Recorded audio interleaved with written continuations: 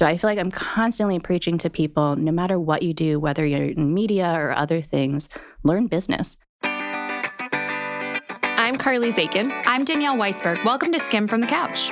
This podcast is where we go deep on career advice from women who have lived it. From the good stuff like hiring and growing a team, to the rough stuff like negotiating your salary and giving or getting hard feedback. We started the Skim from a Couch, so what better place to talk it all out than where it began on a couch?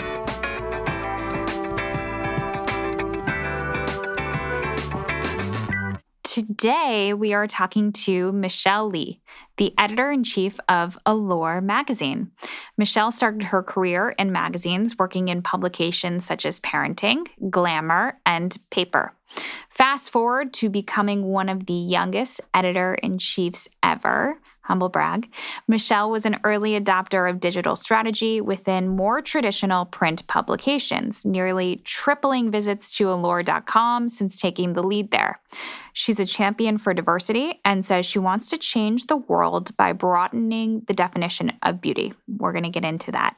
Michelle, we are so excited to have you on the couch. Hi, ladies. Hi. So let's jump in. First, just skim your resume for us. Yes. I actually thought about this in advance because I know you asked this question. And what I always half jokingly say to people is, how much time do you have? We don't have a lot of time. I know. If you look at my resume, it looks a little bit crazy. So I'll give you like the super Cliff Notes version of it.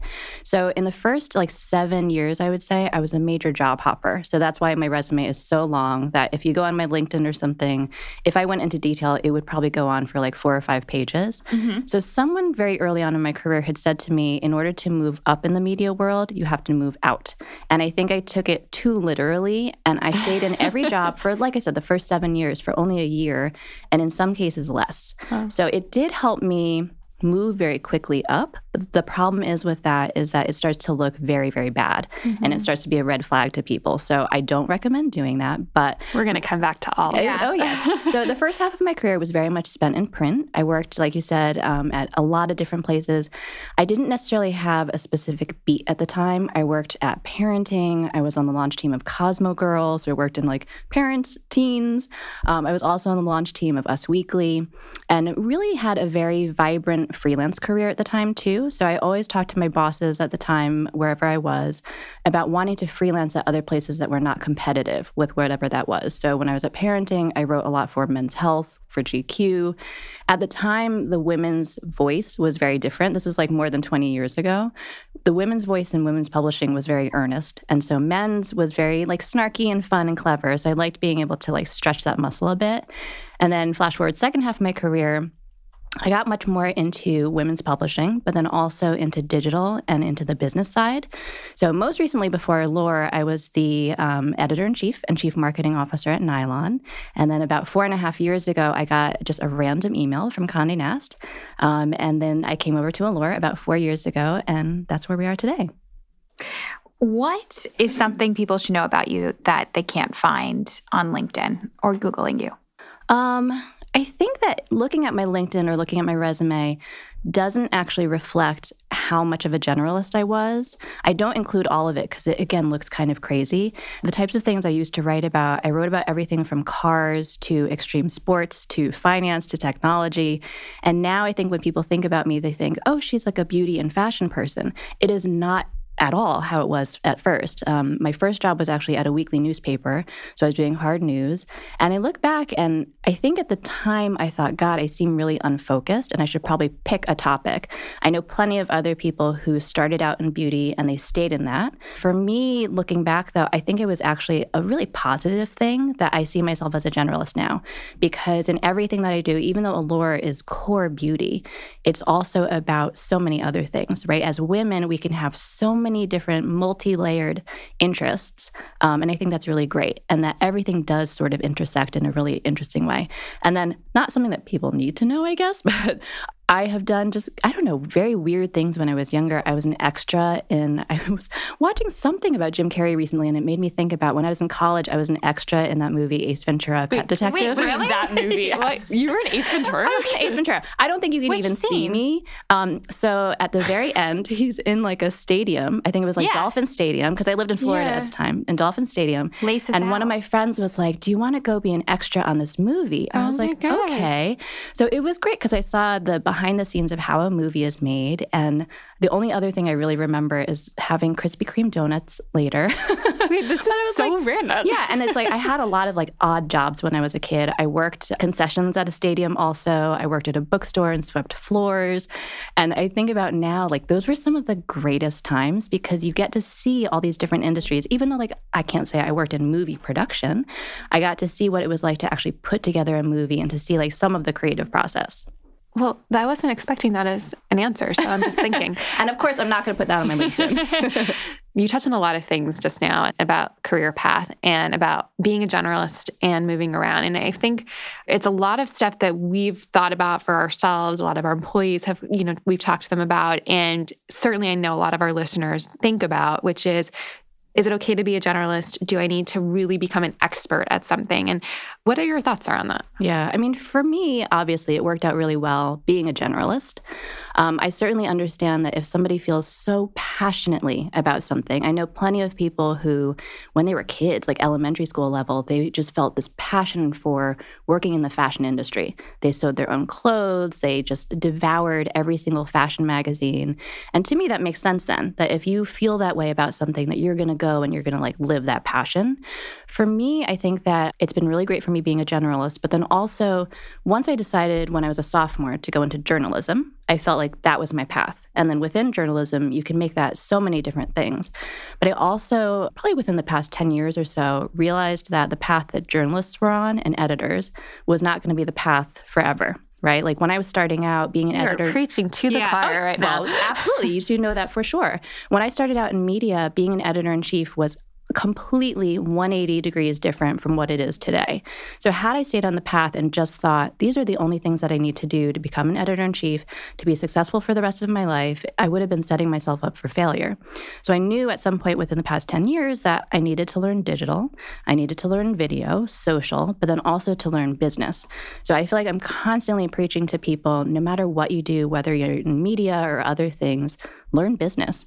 If I could go back to school, I think I would either get my MBA, or if I could like literally get in a time machine, I would probably have like a major in journalism and a minor in business, or vice versa. How do you learn business? Were you in your previous jobs going to your bosses and saying, can you teach me social? Can you teach me how to look at a P&L? Or were you doing this in your own time? Partly.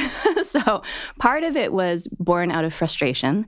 Like I said, I started out mostly in print, and I was frustrated because the job that I was in, my CEO had no interest in digital whatsoever. I remember I took like an 11 by 17 sheet of paper and I was like, this is what our website should look like. And he was like, well, we shouldn't do it because it's going to cannibalize what we're doing in print. So no interest in it whatsoever. So I actually left that job and I very kind of famously took a pay cut in half and I went to a digital only place. And I was faking it till I make it because I didn't really know what I was doing. I mean, right now it's awesome because you can learn so much online. So I taught myself SEO. Once I left that job, I taught myself how to fully design a responsive website. I taught myself CSS. I taught myself video editing and production. I taught myself like sales, basically. I taught myself so many different things. At the same time, you can only kind of get so far with that too. So when I was at Nylon, I remember I had a really great discussion with my CEO where he wanted me to grow there. And he said, what can we do to kind of get you to that next level? You're already an editor-in-chief. It's like typically, where do you go from there? Mm-hmm. In like the old school media world, that was like the pinnacle. And you get put out to pasture after that. So for me, I was like, the thing I'm really frustrated with is that I sit in now these advertising sales meetings and marketing meetings, and there are terms that people are using that I don't actually understand. And I'll kind of nod my head and be like, oh, yeah. And so my husband used to work in finance. So occasionally I would come home and say to him, what does this mean? Can you explain this to me? It's awkward sometimes with your spouse too, of like asking them too many questions and stuff. So I was very open with my CEO and I said, I feel really self-conscious sometimes about not fully understanding the business side. So he was great, and he's been an amazing mentor for me, where he said, okay, I'm going to include you in some more of these meetings. You can come along with me. And he understood that I was creative in a way that some of the business people were not. So it was sort of mutually beneficial that he saw me as somebody who could be great on the marketing side and building the brand in a way on a business side that wasn't really being done. So he eventually promoted me to head of brand strategy, also on top of being editor-in-chief. And then eventually I became chief marketing officer there too, as the world of branded content started to develop. So I kind of wore these two hats when I was there, where one of them was core editorial, and then one of them was white labeling things for certain brands. Because at Nylon, like, we had a very specific aesthetic that was very Gen Z, like very cool, that a lot of brands really wanted to hop onto, and they weren't necessarily sure like who the right photographers and stylists were to do those things. So we built this really strong branded content business, and that kind of gave me this bug of wanting to work on the business side too. It's kind of like hearing what we felt better articulated back to us. Because everything that you went through are things that prompted us to leave and start the Skimm.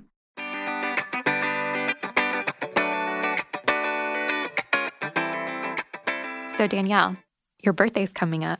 It is. You know what I don't want? No, that I know you're going to get. No, I got you something. Is it a picture of you? No. In a frame? No. Is it a picture of me? It's a picture of us. Something new and different. Because you don't have any. What's it from? It's from Framebridge, who's our favorite. It's so easy. All I had to do was upload photos from our beautiful Instagram account, and I just went to framebridge.com. They send you packaging if you wanted to mail in the actual physical piece, but I didn't want to touch my collection. But you can preview the item online in any frame style. It's super easy to work with the talented designers. The prices start at $39, and shipping is free. It's so nice to know what you spent on my birthday gift. Shoot. Thank you. But if you haven't used Framebridge yet, get started today. Go to framebridge.com and use promo code SKIMM, SKIMM, to save an additional 15% off your first order. Just go to framebridge.com, promo code SKIMM. Again, that's framebridge.com, promo code SKIMM.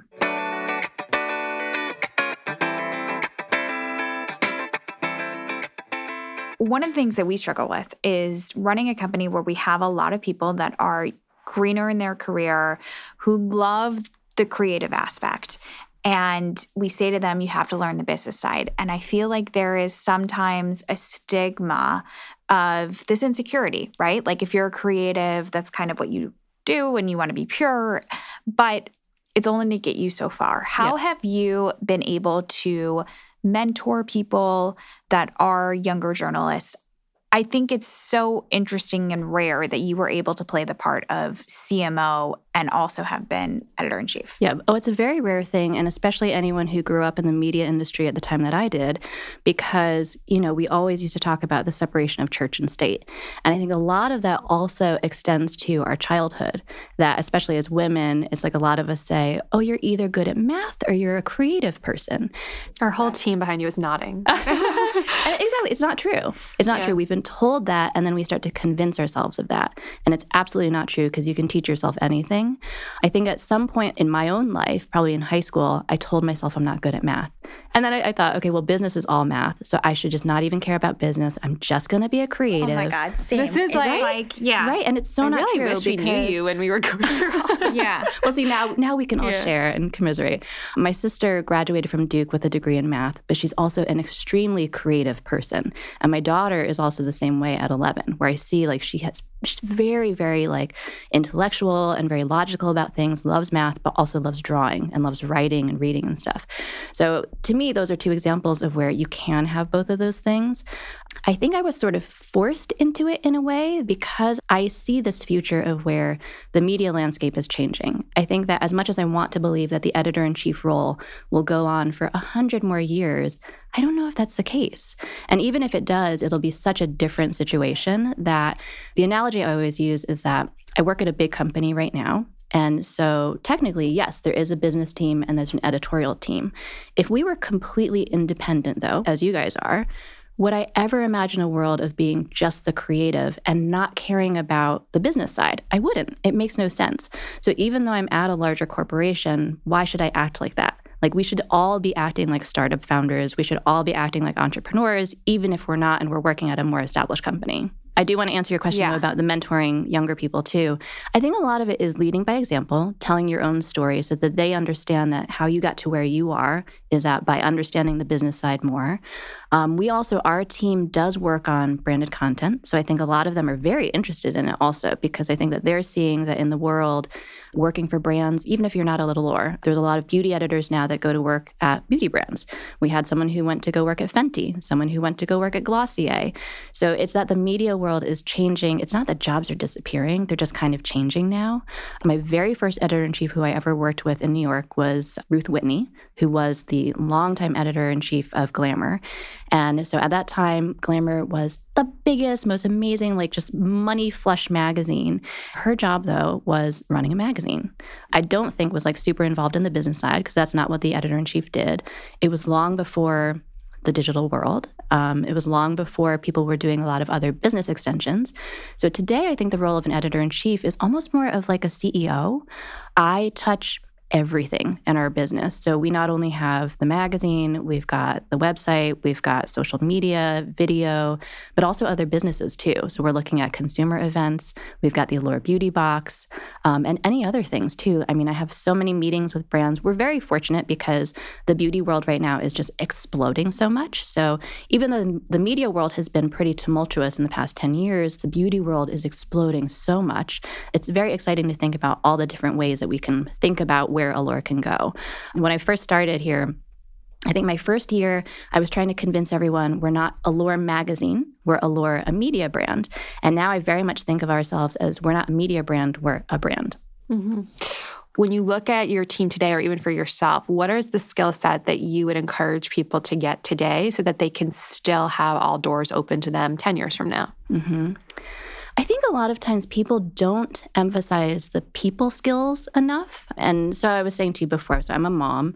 I've got a 14-year-old and an 11-year-old. And so my son, Ethan, who's my oldest, every single year in elementary school, on his report card, he would get, is a little too social, is a little too social. And I knew his teachers were trying to say it in a negative way. Right. But my husband and I were like, that is not a negative thing. Like, I think half of going to school is learning what you need to learn and like the curriculum. But then the other half is navigating people and understanding how to work things where you're managing up to your teacher. And what does that mean? Managing up, I think, is a different skill from managing down and managing sideways. I think managing up is, if we think about it in terms of how I have to deal with my bosses, it's about learning how to be respectful, but also being forceful enough and not being just a yes person.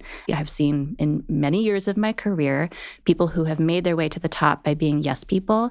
And so we are very like adamant with our kids, that is not the way that we do things. And I actually think that if you have a great boss, they respect having your opinion and they don't want you just to yes them.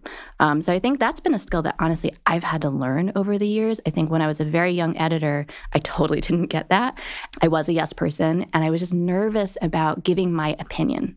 And now, like as I've gotten older, I realize that people hire you for a reason. They want your opinion. And I see this among young people all the time that they're too nervous or too shy to say what they actually think.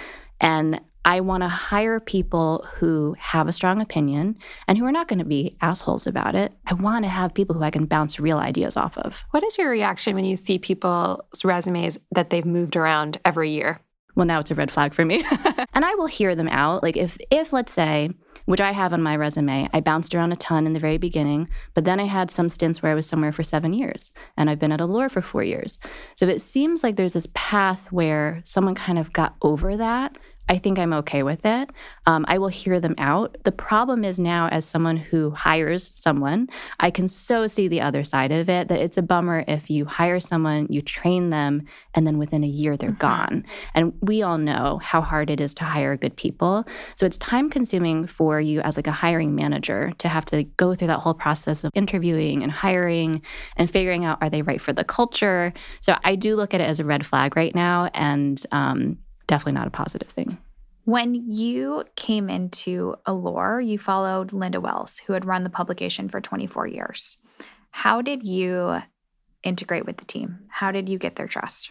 It was the hardest thing. I was so nervous. I remember the first day having to address the team, and it was absolutely the most nervous I've ever been because Linda is 100% a total idol to me within the industry. I've been following her career for so long.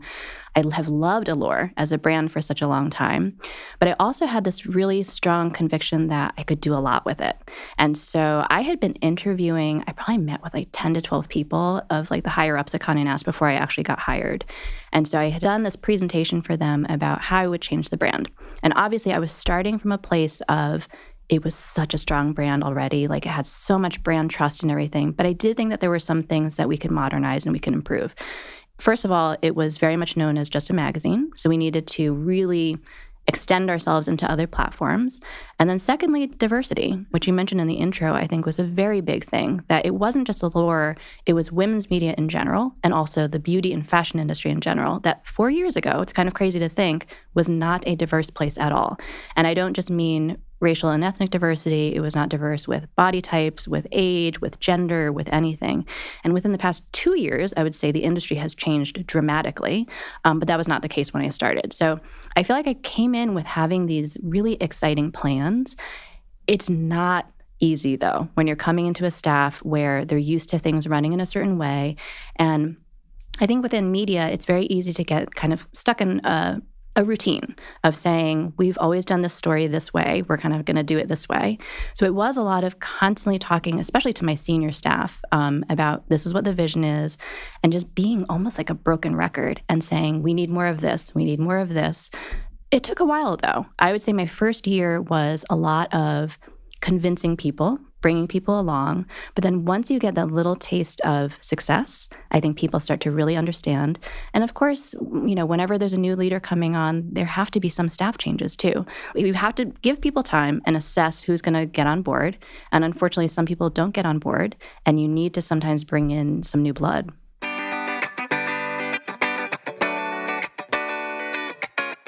We are always together, and we are also always in transport. And so we are often always in an Uber to get from one place to another. And we also have very quick thumbs.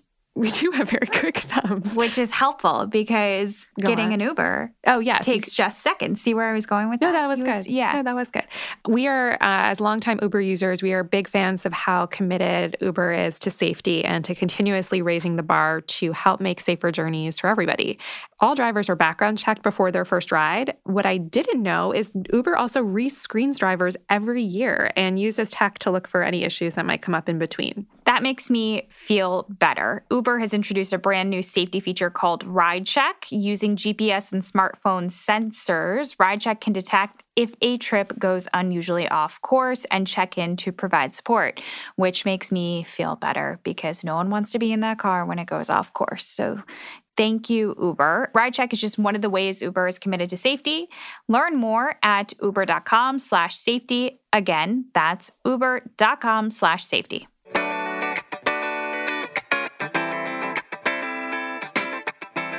For those who are listening who work at companies that are either maybe more traditional or who haven't necessarily evolved yet, what advice would you give around how to approach their bosses or their place of work to evolve their brand, their company, how their company does things? It's hard because I think a lot of it is the way that people do it, right? Like I think that, one, you have got to be killing it in your core job already. I think a lot of times people get very impatient. I have people sometimes who are like at an assistant level and they're like, by next year, I want to be a director. And you're like, that's great, but you have to be killing it at what you're doing already. I think it is like in big group meetings also, don't be shy. I have a bunch of people who I've worked with in the past who I always refer to as like the quiet warriors. And I used to be that. I used to think that if I just quietly do my work and I'm going to work so hard, I'm going to eventually be seen by somebody. And it's not that way a lot of times. And it's kind of what I was saying about like the social skills, that if you learn how to, in a positive way, impress people and to brag about your achievements and to brag about what you're doing, not in an annoying way, that's going to bring you really far. So I think it is making sure that you have enough face time with the people who matter. Don't be shy in meetings, have great ideas, and do great work. What's the cover story that you've done that you're most proud of? Oh, there's so many. So my first year again, I think we were getting up to speed on a lot of things. There was a lot of foundation building. I look at 2017 as the year that a lot of things fell into place. So the first cover that we worked on where I felt like we are really making a big impact was April 2017. And we had, everyone for the longest time has had all celebrities on covers, and you start to see the same celebrities over and over and over again, to the point of where you could probably write like a really funny cover story that's just like the cliche of magazine cover stories. So for this cover story, we wanted to do something about diversity. And again, 2017, like not a time that people were really talking about this. So we had 3 models of color on the cover. And instead of just interviewing the 3 of them, what I said to the team was, I want to get as many women of color who work in fashion and beauty that we possibly can interview and talk to them about like really raw personal stories of racism, colorism, diversity, and what it's been like for them. So they were like, okay, we're going to do it. So the whole team went out. They got a ton of different stories from people, and we ended up with 41, which sounds like a random number, but it was great, and all the stories were super strong. And that story got so much pickup because the cover itself was beautiful, but I had so many people messaging me, coming up to me on the street even, saying, I never thought I would see this, and thank you so much. I'm crying. I'm buying an issue. I want to keep it for my kids who are younger now, but just to show them like that something like this can be done. So I think for a lot of the team, that was their first taste of, whoa, this has made a really big cultural impact on things. And then later that year in July, this was like the height of the Trump travel ban. We had Halima Aden, a beautiful model in her hijab on the cover with the line, "This is American beauty now." And it's been such a great example for me of, it was a beautiful beauty cover, but there was also a stronger message behind it. What I want Allure to be is that people think of beauty sometimes as a very shallow thing, and it can absolutely be that, but it can also be something that talks about who we are, about our identity, about everything about our physical appearance. And then later that year in September, we had Helen Mirren on the cover, and we had the line, "The End of Anti-Aging." Oh my God. Well, for so many reasons. Love that. When I found out that we got Helen Mirren for the cover, I normally don't write cover stories. Like I haven't written a long story in such a long time, but I was like, can I write that story? So yeah, I did the interview with her over breakfast, and she was amazing. Like, I want to do a podcast just asking you about your breakfast with Helen Mirren. I know. I'm like, I remember what she ate. She had like scrambled eggs. There was some ketchup involved. I just picture her just like having a cigarette and a whiskey over breakfast. I know, she was just so cool and so real. And so that also, we announced during that issue that we were banning the term anti-aging. And it was another example of where we made real global change with that, because there was a referendum that was put out in the UK to ban anti-aging, like among the whole country. I don't think it passed, but people were talking about it across the globe. You've gotten feedback that you, and by extension of you, Allure, should stay out of politics. Yes.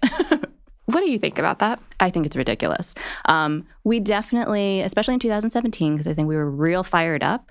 I remember, I think it was the February issue, because it was my first editor's letter that I was writing after Trump got elected, and I was feeling very emotional about it.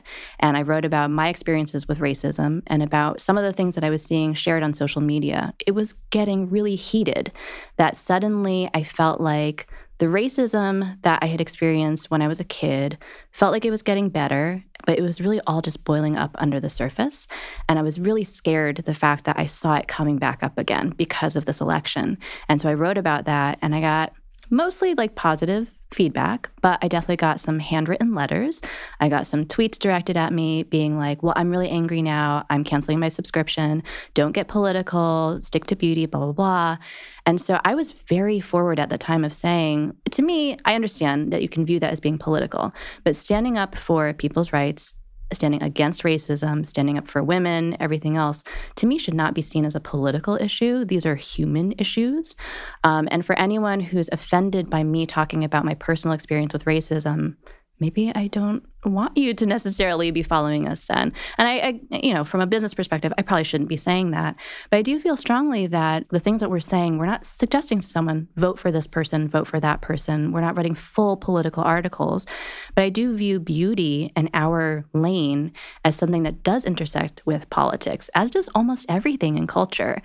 When you think about beauty, it is in my definition, everything about your external appearance, which has to do with your skin color, it has to do with your gender, with your body, so many things. And those are things that, as we know, especially in this current administration, have been pulled into the political sphere. So we 100%, as women, should be allowed to talk about those things.